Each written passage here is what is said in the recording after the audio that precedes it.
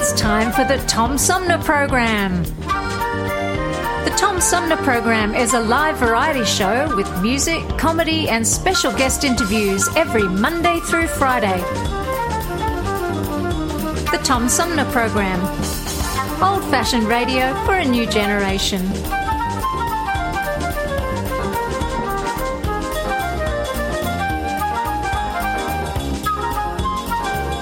Our theme music is Fruit of the Louvre, provided by flick composer-producer Howard Eddy.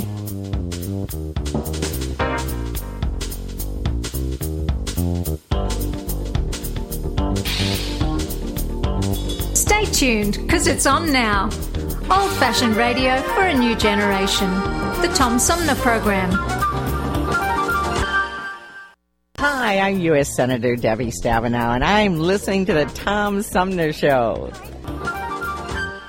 Hey, good morning, everybody. Welcome to the show. I'm Tom Sumner. We got a great show in store. It's kind of a busy show, especially for a Friday.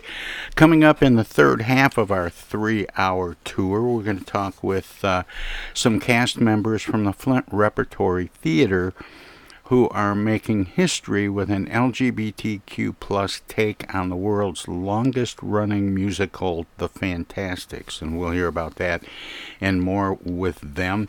In the middle of our 3-hour tour, we're going to talk with former UN relief chief about how diverting aid solely to Ukraine is compounding humanitarian needs elsewhere. And we're also going to squeeze in a couple of reactions from 2 of the 5 GOP candidates for Michigan governor that were dropped from the ballot yesterday by the Michigan Board of State Canvassers. And Mike Brown and who else is going to be joining us? Michael Markey are 2 of the 5 that got dropped, and it was over a petition debacle that you have to hear to believe, and we'll hear it from them coming up in a little while. But first, there's more. We're going to talk with the author of a new book that's it's set in 1960s Harvard area, written by Ann Whitney Pierce, and she joins me by phone. Ann, good morning. Welcome to the show. Good morning, Tom. Thank you for having me. How is it out there in the Midwest? It's actually pretty good. It's cooling off a little bit today. We had a couple of hot ones. It goes right from winter to summer these days. Yeah, we have a little bit of that going on too. It's always the way. But anyway, great to hear your voice. And I can't believe I've never seen this word before, but I'm always anxious to learn. What is a Cantabrigian? A Cantabrigian is anybody who is native to Cambridge. Now, there are any number of Cambridges in the world. Right. Mine happens to be in Massachusetts, Cambridge, Massachusetts, across the river from Boston. So that's the name. We loved it in high school because it was shortened to the Cantabs. That was our mascot, and everybody else had animal mascots, but we had Cantabs, which, if for those who don't know, it might be regional, but Cantabs are what you flip on your beer can to open it up. So we thought that was pretty cool. Oh, that is pretty cool. As is the plot of your book, Down to the River, which just came out this month, and it takes, this is interesting, identical twins, and looks at their families and their offspring in that world of the Ivy League. Well, it actually it's sort of we zoom in time to 1968-69 when this family is sort of at a breaking point. having been this old Boston Brahmin family with, all the men sort of automatically just swinging through the gates, the Ivy League gates of Harvard, all of a sudden they've kind of hit hard times. And, for the first time ever, actually have to, quote, work for a living. So they start a sporting goods store in Harvard Square. Imagine that. Yeah. And so this is basically the story of their two late-in-life children who experience a family life and an upbringing very different from their older siblings who were more raised in sort of the old school values in the late 40s and, early 50s. So it's not so much about, the Harvard elite, but sort of a branching out into the world for this family to have another kind of an experience than they might have had it been 10 years earlier. As we think about these kids, these two characters who are basically in high school from 1967 to 71, and, I have lists in front of me. If you think about everything that happened in between, those two dates in terms of, sexual, social, political, any realm of life, it's just staggering, what was going on then. That's just about the same time that I was going to high school, maybe a couple of years ahead of me. But the fact that this takes place at the height of the Vietnam era, and it's being talked about as maybe some opportunity to examine things that are going on currently through this lens. And one of the things that we talk about all the time now is the division in this country. And I remember our country being just as divided at that particular moment in time. But it was a different demographic that was divided. Yeah. It was old versus young. Yes. Primarily. Primarily. Yeah. I mean, there was this, don't trust anyone over 30, don't trust anyone under 30. And now it's much more about race and class. Yeah. Yeah, I think that's fair. But I also think, above and beyond that, there's a different feel to the divisions, And that was sort of a wonderful part, I thought, of the 60s was, despite the divisions, there was goodwill, there was working across the aisle. There was some sense of hope that, sides could come together and work. And, just having now lived long enough to see what's happened over the course of 50 years, it just has a very different kind of ugly feel to it. Yeah, in those days, the slogan was "Make love, not war," and these days, it's "If you don't agree with me, you're a moron." Yeah. Well put. I mean that sounds a little harsh, but we live in harsh times. Yeah. We do indeed, yeah. But I think it's just coincidence. Of course, I didn't write a book thinking, well, I'll let it sit around for the next few decades and hope that it becomes relevant again. But here we are, half a century later, and a lot of the issues, that the characters and the families face in this book are so timely. Right down to the day, you can read about something in the novel, and then it's front page news the next day. 50 years later. So that's just, that's fortuitous. That's nothing that I planned, of course. But I think it's going to be helpful for the book. And I have to ask, because of the timing of the book, how much of this book was a COVID quarantine project? Oh, not 1 ounce of it, actually. Really? Well, I had another book that was that baby. The COVID baby is another one, but I actually had finished this before. The wheels of writing / publishing turn extremely slowly. I've so heard this all takes. The book was accepted for publication just as the pandemic hit, so I was lucky in that sense.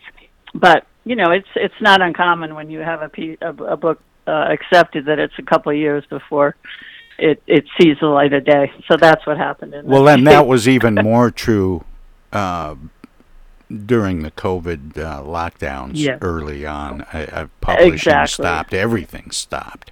It did, and I felt grateful that I did have this 2-year window where we could hopefully get through this, because writers who publish stuff during the pandemic, of course, no book tours, no interviews, no press, so that was tough for them. And hopefully people are sort of bending over backwards to help them get is that word out. Is that a part of the process of writing and publishing, that you enjoy the meeting people, the book signings, the readings, getting feedback from people who've read the books? Absolutely. And I ask that because for a lot of writers, it's a very solitary endeavor. Right. Well, that will never change, because if you look at the ratio of time between being holed up, wrestling with the work, and the time you're out there reading or talking to people, it's pretty minuscule amount of time. So there's no worry that your solitary time is really going to be infringed on too much. So it's a nice balance, that you spend a lot of time by yourself, and then sort of wonderful contrast to get out there and have the work out there and meet people and talk. So it's a good mix. How did this story evolve and come to you?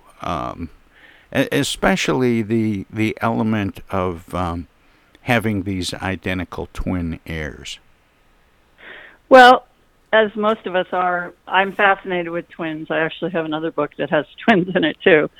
And I'm always very apologetic to twins, because you can never know what that's really like. But of course, we're always so intrigued. But I did think it was an opportunity to sort of use the characters at this crux time in history to show how different. For instance, without giving anything away, one of the twins is more conservative politically than the other, although in Cambridge at that time that wasn't saying too much. But so these are two guys with very different viewpoints, and their kids, are good friends and go to high school together. So it was a way of sort of putting out, keeping it real in terms of the different viewpoints that were, going around during the day, and not coming at it, just from, these kids were kids of the 60s, and therefore, it was all about peace, love, rock and roll, to sort of interject different points of view a little bit, to the extent you can. You can't do everything, but you try. Well, I like the there's a phrase in one of the press releases about your book that says their struggles are deeply let me back up. As they cling together for comfort and support, they are pulled by the Cambridge undertow as politics, sex, drugs, and rock and roll sound their siren call. Oh, that's good. I'm not sure I saw that one. Yes, the undertow. That's a great word. That's a great word. Yeah, but I'm not used to seeing politics next to sex, drugs, and rock and roll. Oh, you must be a little bit if you came of age in that era. and where's religion in all of this? Well, it isn't, pretty much, and that may be a factor, of my own personal upbringing of not being raised with a religion. The absence might be a little conspicuous as another sign of the times. Yes, and I think that's actually a good point. But it's not something that I guess felt willing or able to take on because of the way that I had been raised, not to dismiss it in any way. And I would say, of course, it was a factor for many people making decisions about the war, about any of these things, about contraception. But because it wasn't so much in my sphere, I tend to not want to take on something that I'm on kind of shaky ground. So I think that's sort of the not very satisfying answer to that question. Well, maybe we'll have better luck after the break. And Whitney Pierce is the author of a new book called Down to the River. And I have to take a short break here. Can you stick around for a few minutes so we can talk some more? Sure can. Great. Yep, sure can. If you're listening to us on WFOVLP, Our Voices Radio, 92.1 FM Flint, they are a broadcast service of the Flint Odyssey House Spectacle Productions and my friend Paul Herring. And we're going to let them squeeze a few words in or do whatever they do when we go to break. If you're streaming us at TomSumnerProgram.com, we have some messages as well. So don't touch that dial. Don't click that mouse. We'll be back with more politics, sex, drugs, and rock and roll with Ann Whitney Pierce right after this. Hello out there, everybody. It's me, Tigger. T-I-G-G-R. That spells Tigger. And don't forget to remember to listen to Tom Sumner program on account of because he's so bouncy. I'm Julie Lopez with Crime Stoppers. Have you ever wondered what to do if you have information about a crime or the whereabouts of a felony fugitive and you want the police to know but you need to remain anonymous? Well, here's what you can do. You can go to p3tips.com or download the mobile app. You can go to Crime Stoppers of Flint and Genesee County's Facebook page and click on the Leave an Anonymous Tip tab, or you can call 1-800-422-JAIL. All methods are anonymous, and if your help leads to a felony arrest, you may be eligible for a cash reward. Remember, your voice matters. Our lives have been turned upside down by COVID-19. When a vaccine becomes available, it's critical that all of us get it. What we do as individuals will impact everyone's health, including those who can't get the vaccine. We won't get through this unless everyone takes part. Now is the time to get up to date on all recommended vaccines for both kids and adults. Experts say it's more important than ever for everyone to get their flu vaccine this year.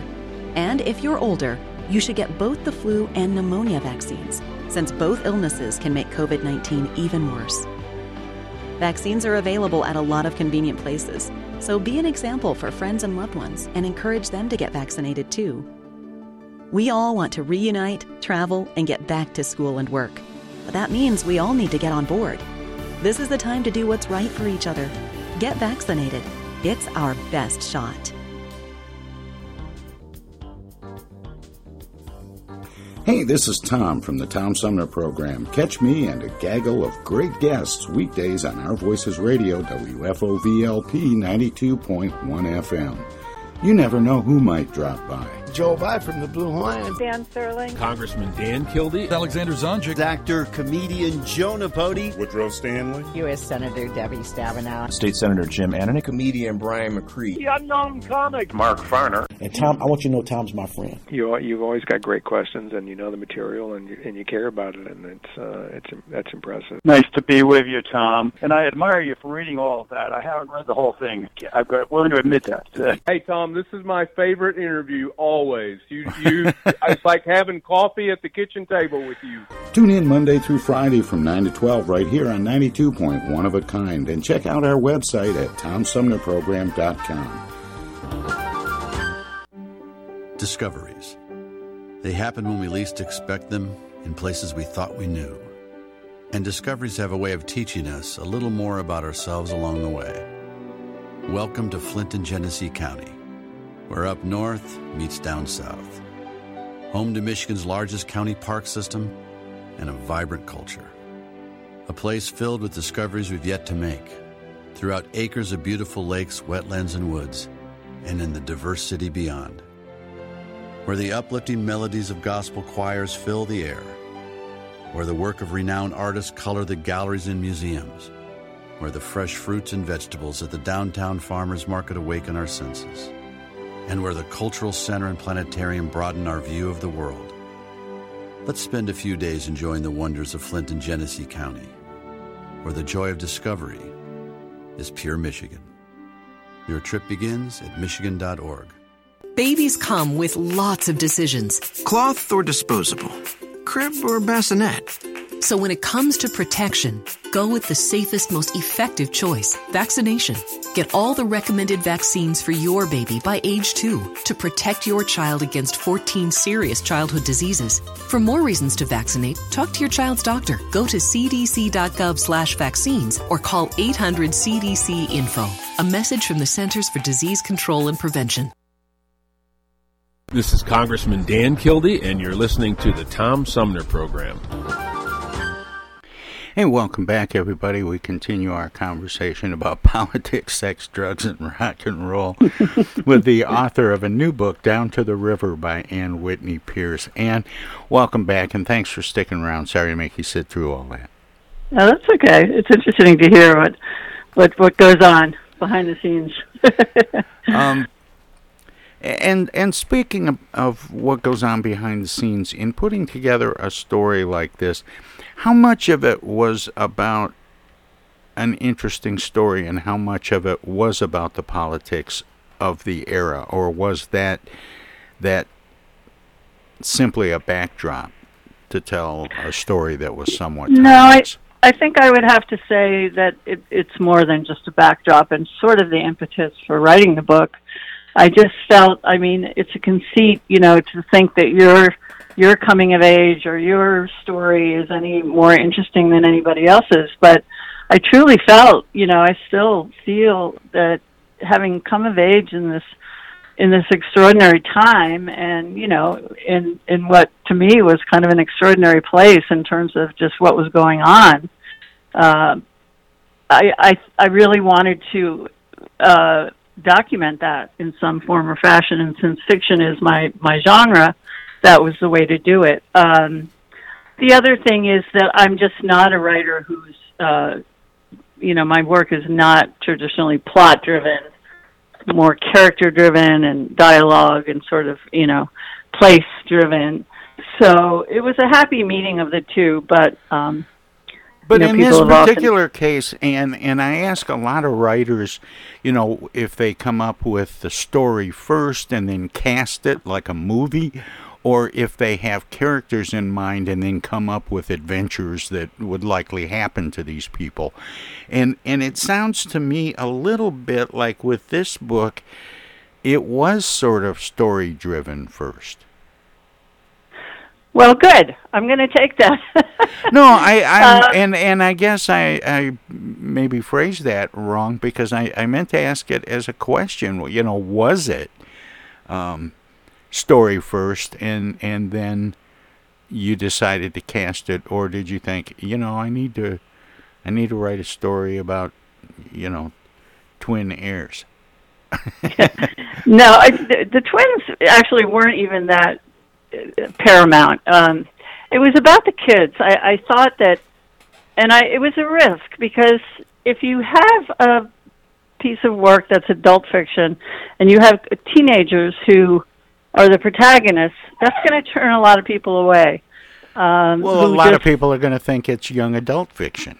That's right. Or at the very least, that if mostly we're going to be reading about a couple of teenage kids, no thanks, I'll go somewhere else. But I just thought that was the point of view, really, that I wanted to get across, since it had been mine, because it was just the witnessing of so much change in such a short time.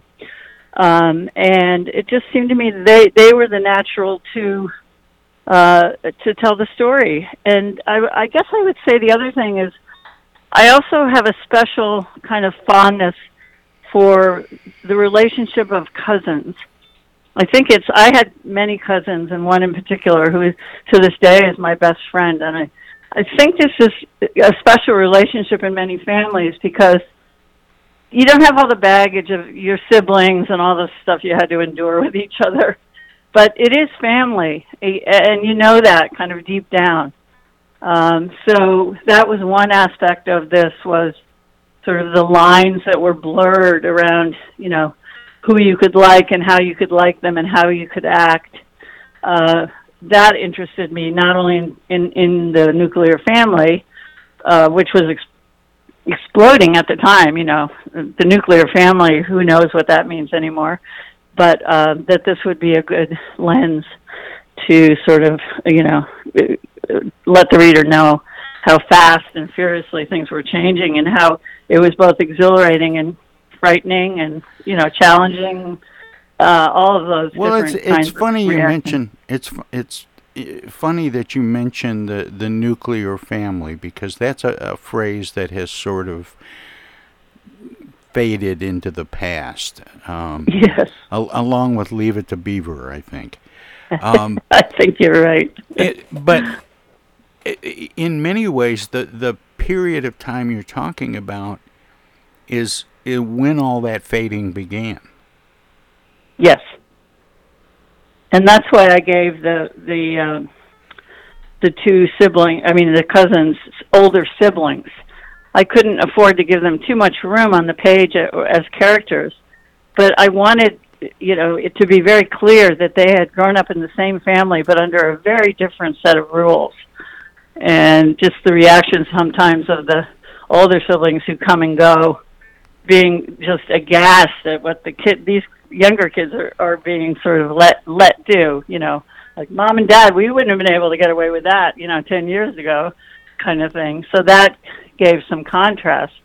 But you're absolutely right. That was exactly when all of these rules, even as a young kid, that had been sort of in place, just started to unravel,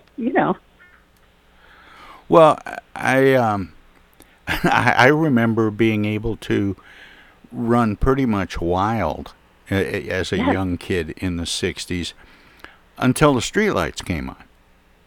Yeah. And then it was, everybody on deck, Yeah.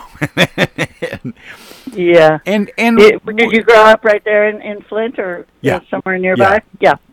Yeah, I was born and raised in Flint. And Flint was a much different place then than it is now. We've had auto plants dry up. We've had the hassle with the municipal water system.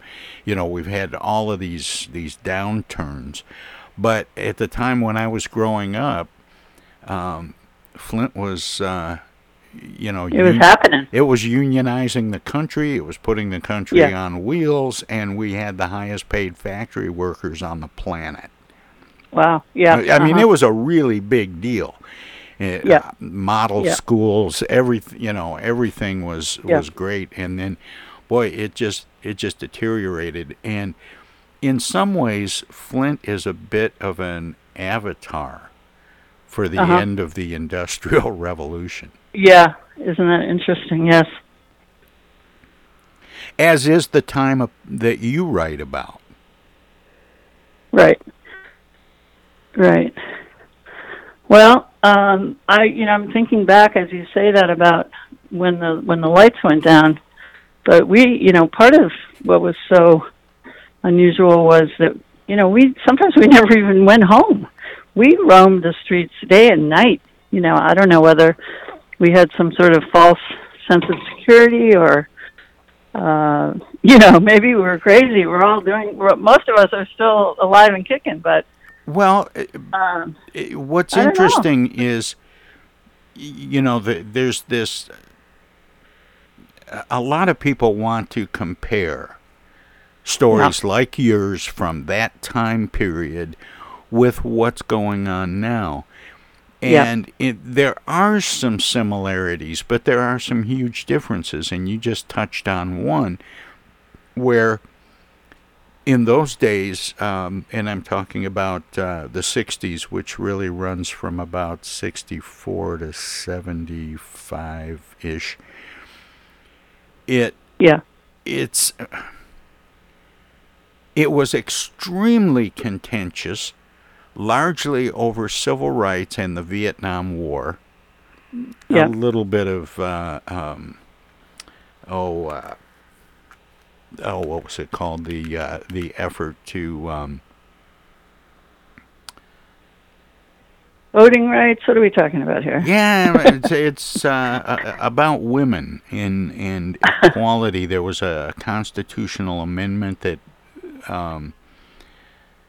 Equal Rights Amendment. Women's lib and all that. The Equal Rights Amendment is what I was trying to talk 64, about. 64, I believe. Yeah, 64, that one started being part of the conversation as well. But it was primarily anti-war and civil rights, and yet there was this sense of security that you could go anywhere and do anything. Now, I'm sure there are some black activists from the 60s that would argue that point. Yeah, of course. But now it's so much more dangerous. Yes, it's contentious now. Yes, there's, divisiveness. But boy, you wouldn't let your kids run like our parents let us run in this. Oh my day goodness! And age. I raised 3 kids in the 80s. I was trembling in fear when I let her at the age of 10 go to the corner store. Well, when I, at the age of 10, was riding my bike all over town and, thinking nothing of it, taking care of business. This morning, I dare say, people were nervous about sending their kids to school. Oh my gosh. Yeah, I know. Yeah, I've got 2 little grandchildren out in Washington, and, it's just heartbreaking. Oh my gosh. Can't bear it. So, but what?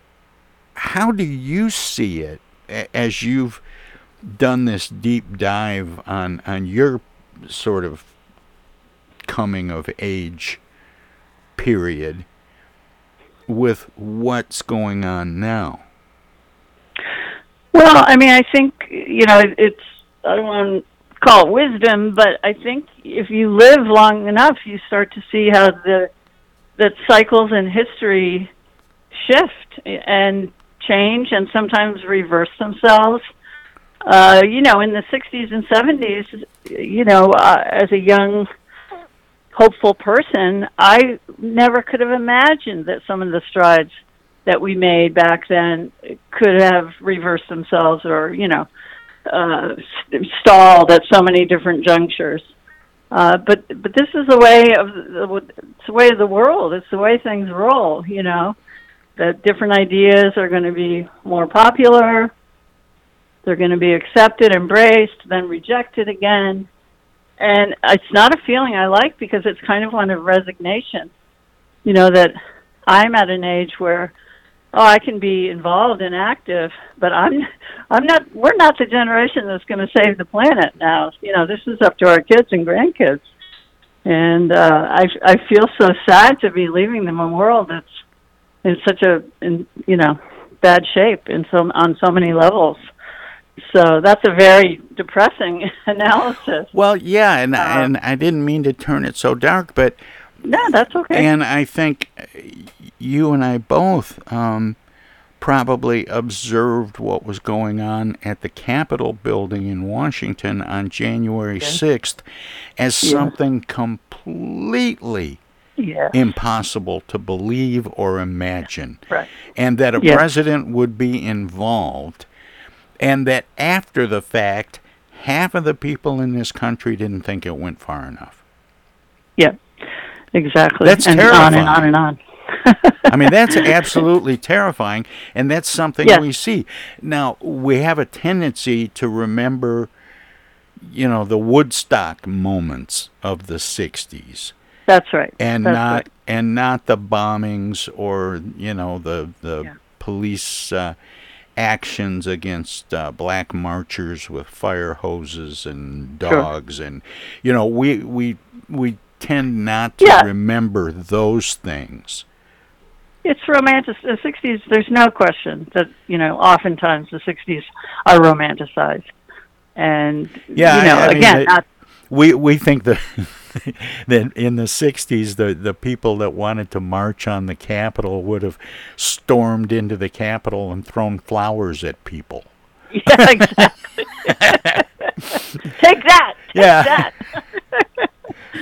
Yes, exactly. And I mean, I was in Harvard Square the night that protesters took over the Harvard buildings, and again, it was not that kind of event. I mean, it was compared to what happened last January 6th. It just had a totally different feel to it.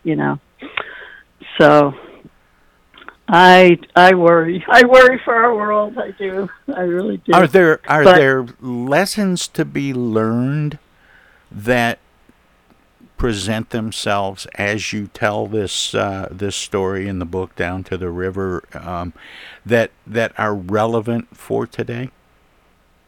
Well, I think they're universal and timeless. Sort of the old adages about just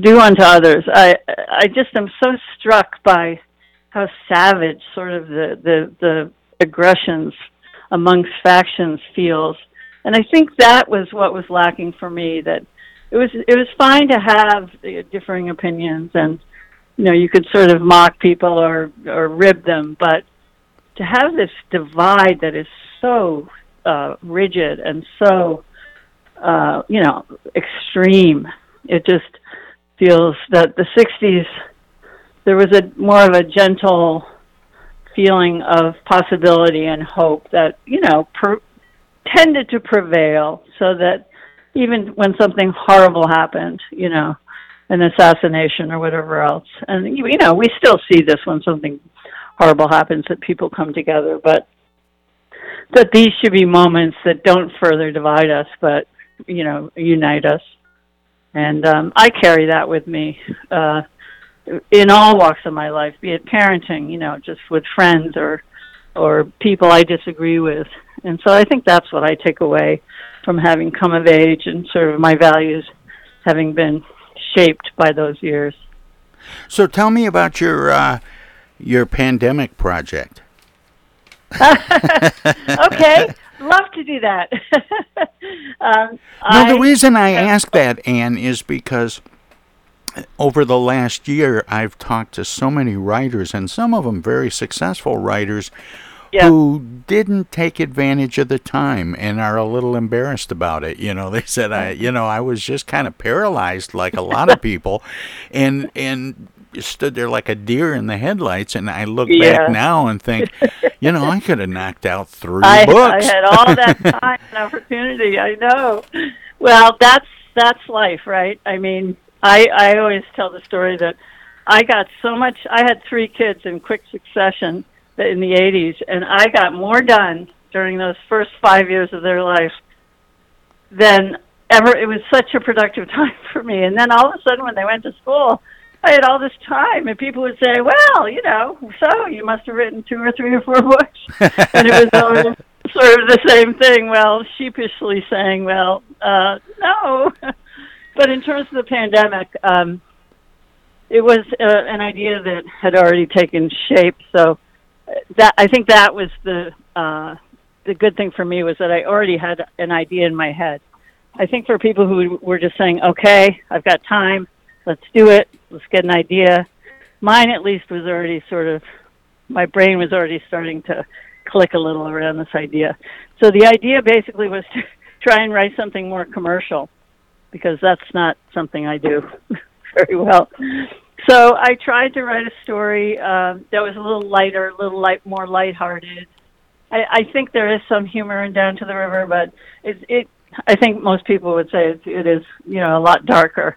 So this was my attempt to kind of make a more first-person, freewheeling story about an older divorced woman who sort of, it's a tried and true story, been told a million times. I'm not sure what I'm offering this any more, different or enlightening, but just sort of her re-emergence into the world. That little bit of self-deprecation there may not be necessary, because, sometimes all people really want to know is that somebody else is going through it too. Well, that's a very good point. I like that too. Yeah, exactly. So I just hope, that I tell it in a way that's a little bit fresh or new, or brings some new. Well, because you're competing with all these other people. If it's got a little fun, a little humor to it as well, and you tell the story, well, all the better. That was the goal. So I'll keep you posted on that. But well, please do.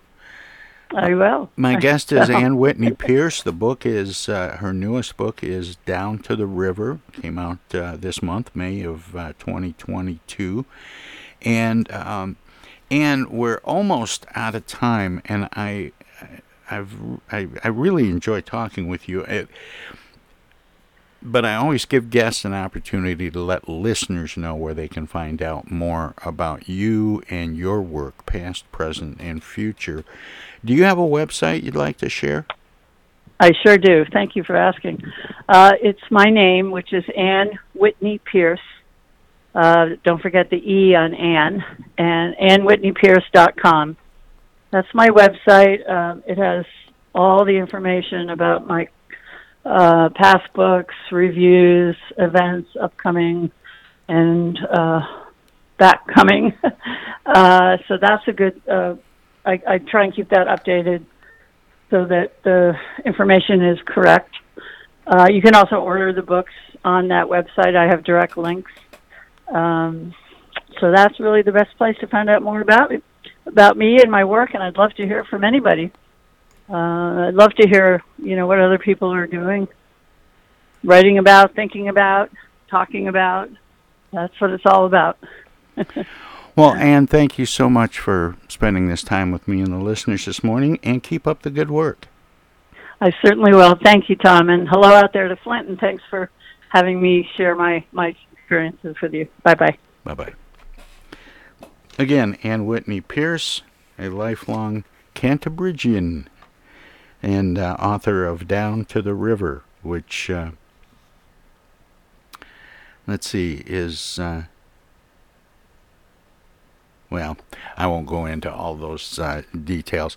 We have, coming up in the next segment, we're going to talk to the first of two, count them, two, Michigan GOP candidates for governor that got kicked off the ballot amid signature fraud scandals, the news being sort of somewhat finalized yesterday, although several, including this guest coming up right after the break, Michael Markey, and former Detroit Police Chief James Craig have vowed to sue for inclusion on the ballot. We'll see, how those things go.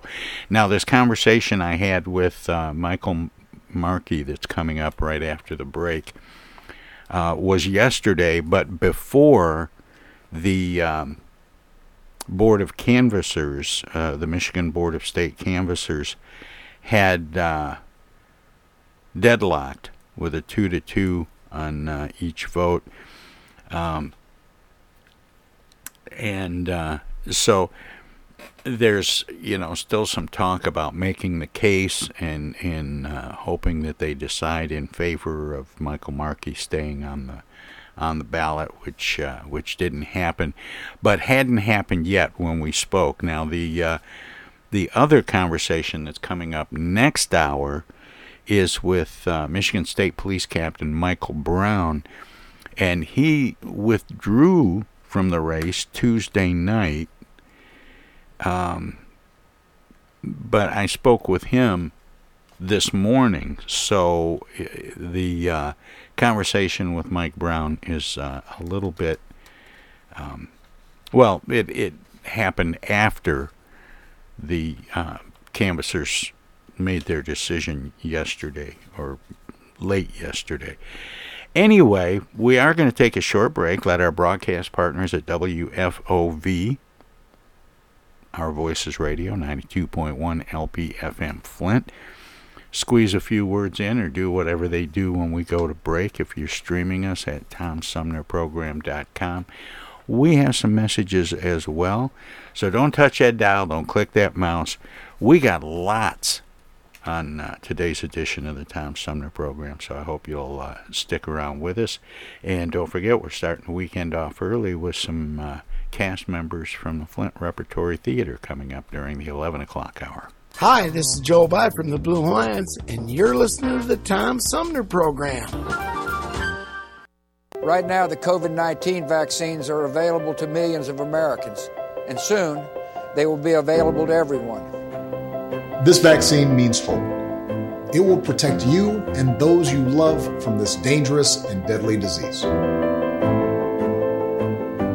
I want to go back to work, and I want to be able to move around. To visit with Michelle's mom, to hug her and see her on her birthday. You know what I'm really looking forward to is going to opening day in Texas Ranger Stadium with a full stadium. We've lost enough people, and we've suffered enough damage. In order to get rid of this pandemic, it's important for our fellow citizens to get vaccinated. I'm getting vaccinated because we want this pandemic to end as soon as possible. So we urge you to get vaccinated when it's available to you. So roll up your sleeve and do your part. This is our shot. Now it's up to you.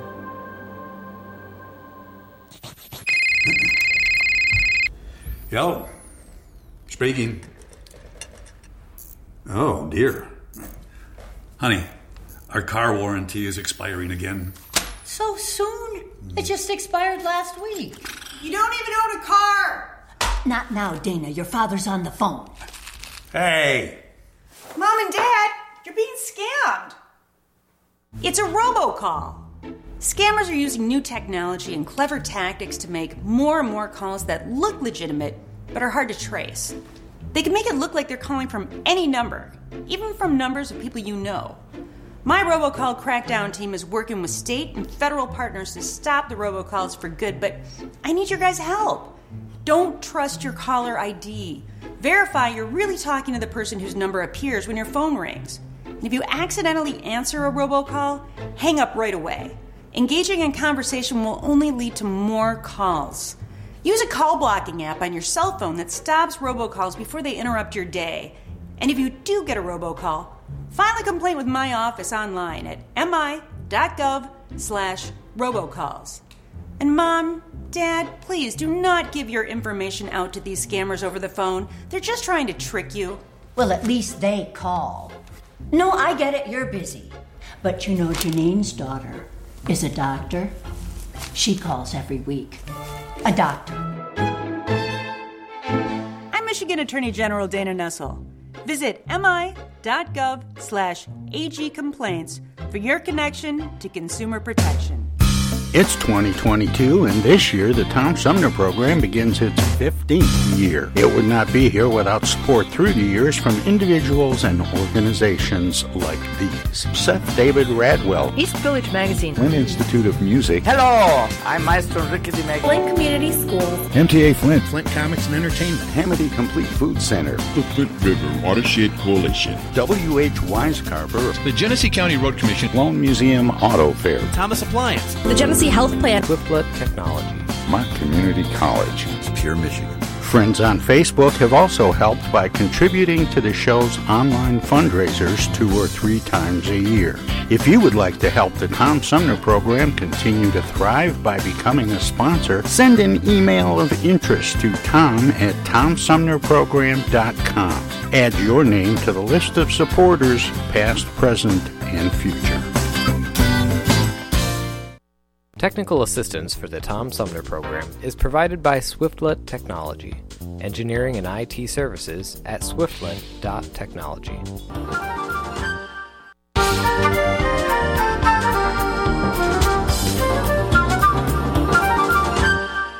Hey, this is First Ward City Councilman Eric Mays, and you're listening to the Tom Sumner program. Hey, welcome back, everybody. This is the Tom Sumner program. My next guest is one of the GOP candidates in the August primary for Michigan governor. And as most people know by now, there's been a little stir up. The Michigan Board of Elections recommended pulling 5 out of 10 candidates out of the running for the August ballot. And one of those candidates joins me now by phone. Michael Markey was born and raised in Michigan, and give me the bird's eye view. Yeah, the bird's eye view. Do you know how I found out that we had any problems with our signatures? In the Free Press Monday? Yeah, Twitter. Okay. Twitter. Same difference. So we had no idea, yeah, right, you're right, yeah. We had no idea. And, I think what people have to understand here is that there were certain candidates who, it was public knowledge, it was very well known, that they were running up against the wall to get signatures, that they were having a very hard time getting signatures. What people, I think, don't understand is that wasn't us. So, yes, I did hire a company. We hired a company, though, out of Florida, not the company that everyone's been citing here in Michigan. And so we submitted our signatures in mid-March. Almost all of our signatures came from a huge chunk came from the month of February. So the Secretary of State, as you said, the Bureau of Elections states that in late March they started seeing fraudulent activities. Well, that wasn't us. I think what happened is, so a lot of people have described me because of like how early, we just joked about me getting into business, had my first successful business technically when I was 14. People say, what does that mean? Well, simply it was successful enough I was able to buy my first rental property, bought a second rental property before I was 16. So it did pretty well. Well, people have used this word disruptor to describe me. Well, that's what I did when I got into this race. So we came in, I hired a company, we got the signatures faster than anybody. And no, I don't believe that's because they were round robbing them or doing fake signatures.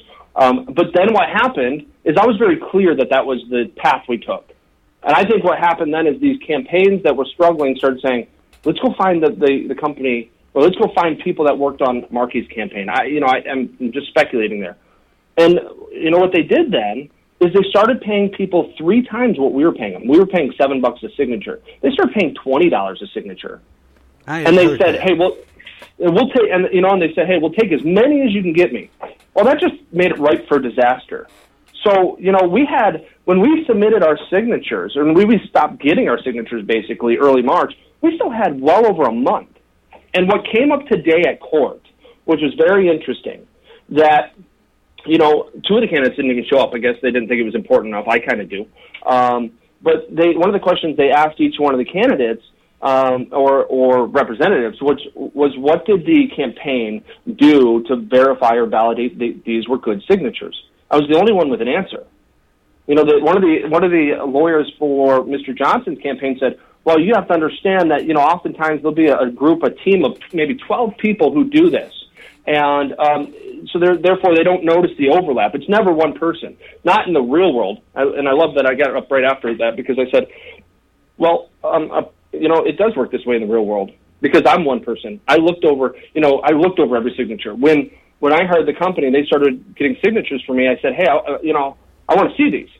And so they go, well, we can set you up with a daily, every time we put them in and we scrub them, we'll send you a PDF. So I looked over all these. We did that and that's not, and they had several levels of validation. That's not what these other campaigns had. So, we deserve to be put on the ballot if they actually followed their processes, which, let's be clear, their own report shows they didn't. They said this is the way we normally do it, but due to time and how much bad stuff we're seeing, we changed our process. And I had a lot of interviews after the hearing. Apparently it was live streamed. I didn't know that. And I said, this is why normal people don't get into politics. I go, because here I am. This wasn't an easy decision. I mean, it's hard. I've got successful businesses, a great family. I pulled time away from the business and family. I've been on the road a lot because I thought it was the best to be able to help Michigan, to be able to fix our problems. And you tell me there's a set of rules that you're going to follow, and then you didn't. I've looked at here were some of the complaints they had about fraudulent petitions with other campaigns. They said there was no wear and tear. And I go, they were too clean. And I go, well, not on ours. I can tell, I submitted pictures of petitions to the Detroit News, who just came out with an article yesterday showing wear and tear. They said, well, if all 10 lines of the petition are filled out, that's a warning sign. I go, seriously? Number one, myself as a competitive person, I have a hard time submitting one with 8. I'll stay out later. It's just who I am. But I said, number 2, a lot of our petitions, as I looked at them, they took sometimes 3, 4, sometimes a week to complete. That doesn't suggest fraud. And now you just throw them out. And the best line of it all was this, one of the people that worked there, his name was Mr. Brader, okay? I'm a math guy. And so here's what they do. He said, we went over, out of the 68,000 that they're alleging, we went over roughly 7,000 of them, 10%. And we didn't find a single signature to be valid. But earlier in the day, they said, people sign differently, right? If it's raining out, they're going to sign their name maybe more quickly. If they don't trust the person, they may sign their name differently. They might have groceries. If you catch them out of Walmart, they might have groceries in their hand. They're going to sign it a little differently. So he used the words earlier in the day, redeemable qualities. If the signature has some redeemable qualities where it looks like, hey, maybe it could be valid, maybe, out of an abundance of caution, we keep it. And so he said, we looked at 7,000 signatures. You know what he said? We didn't find one.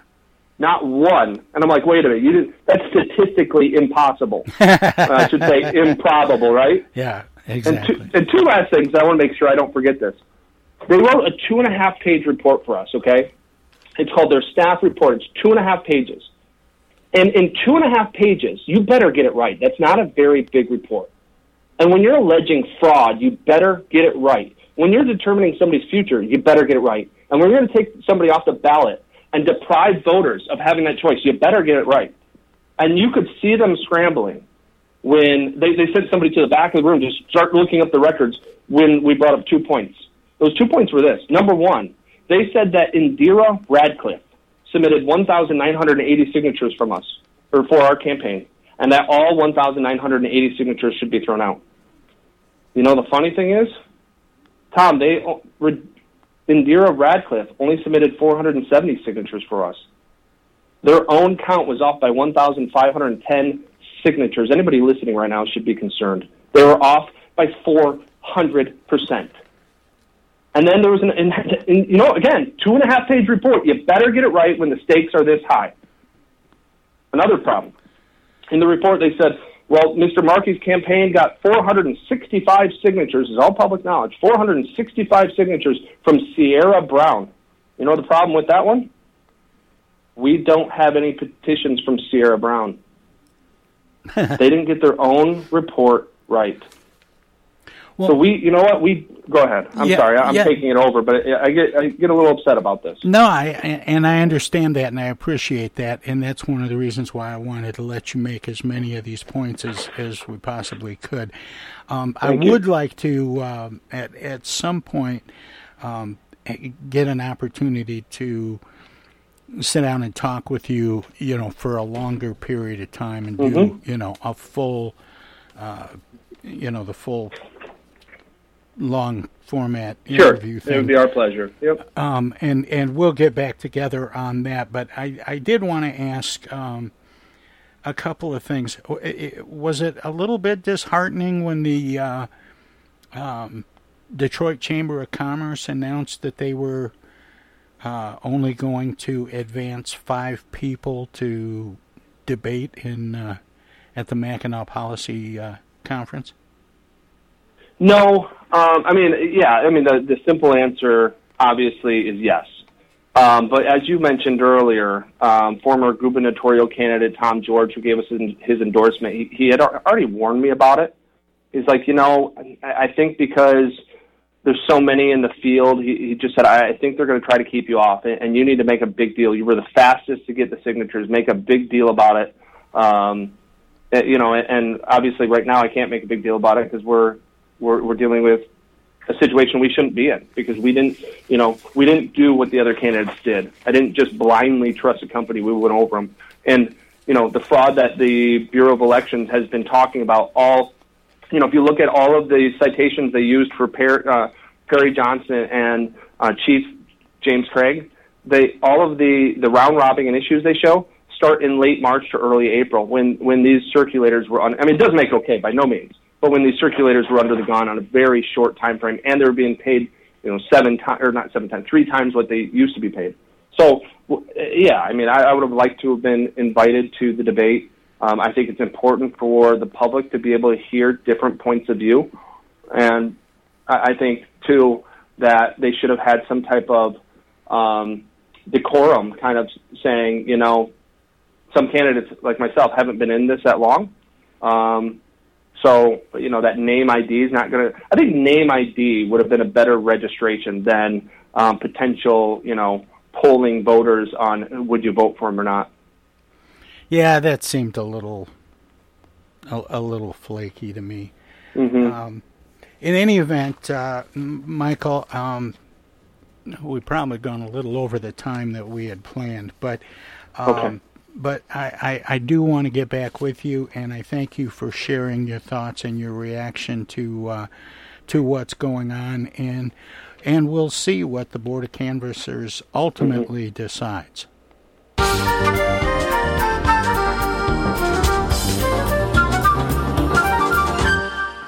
You pilots, get off of my lawn!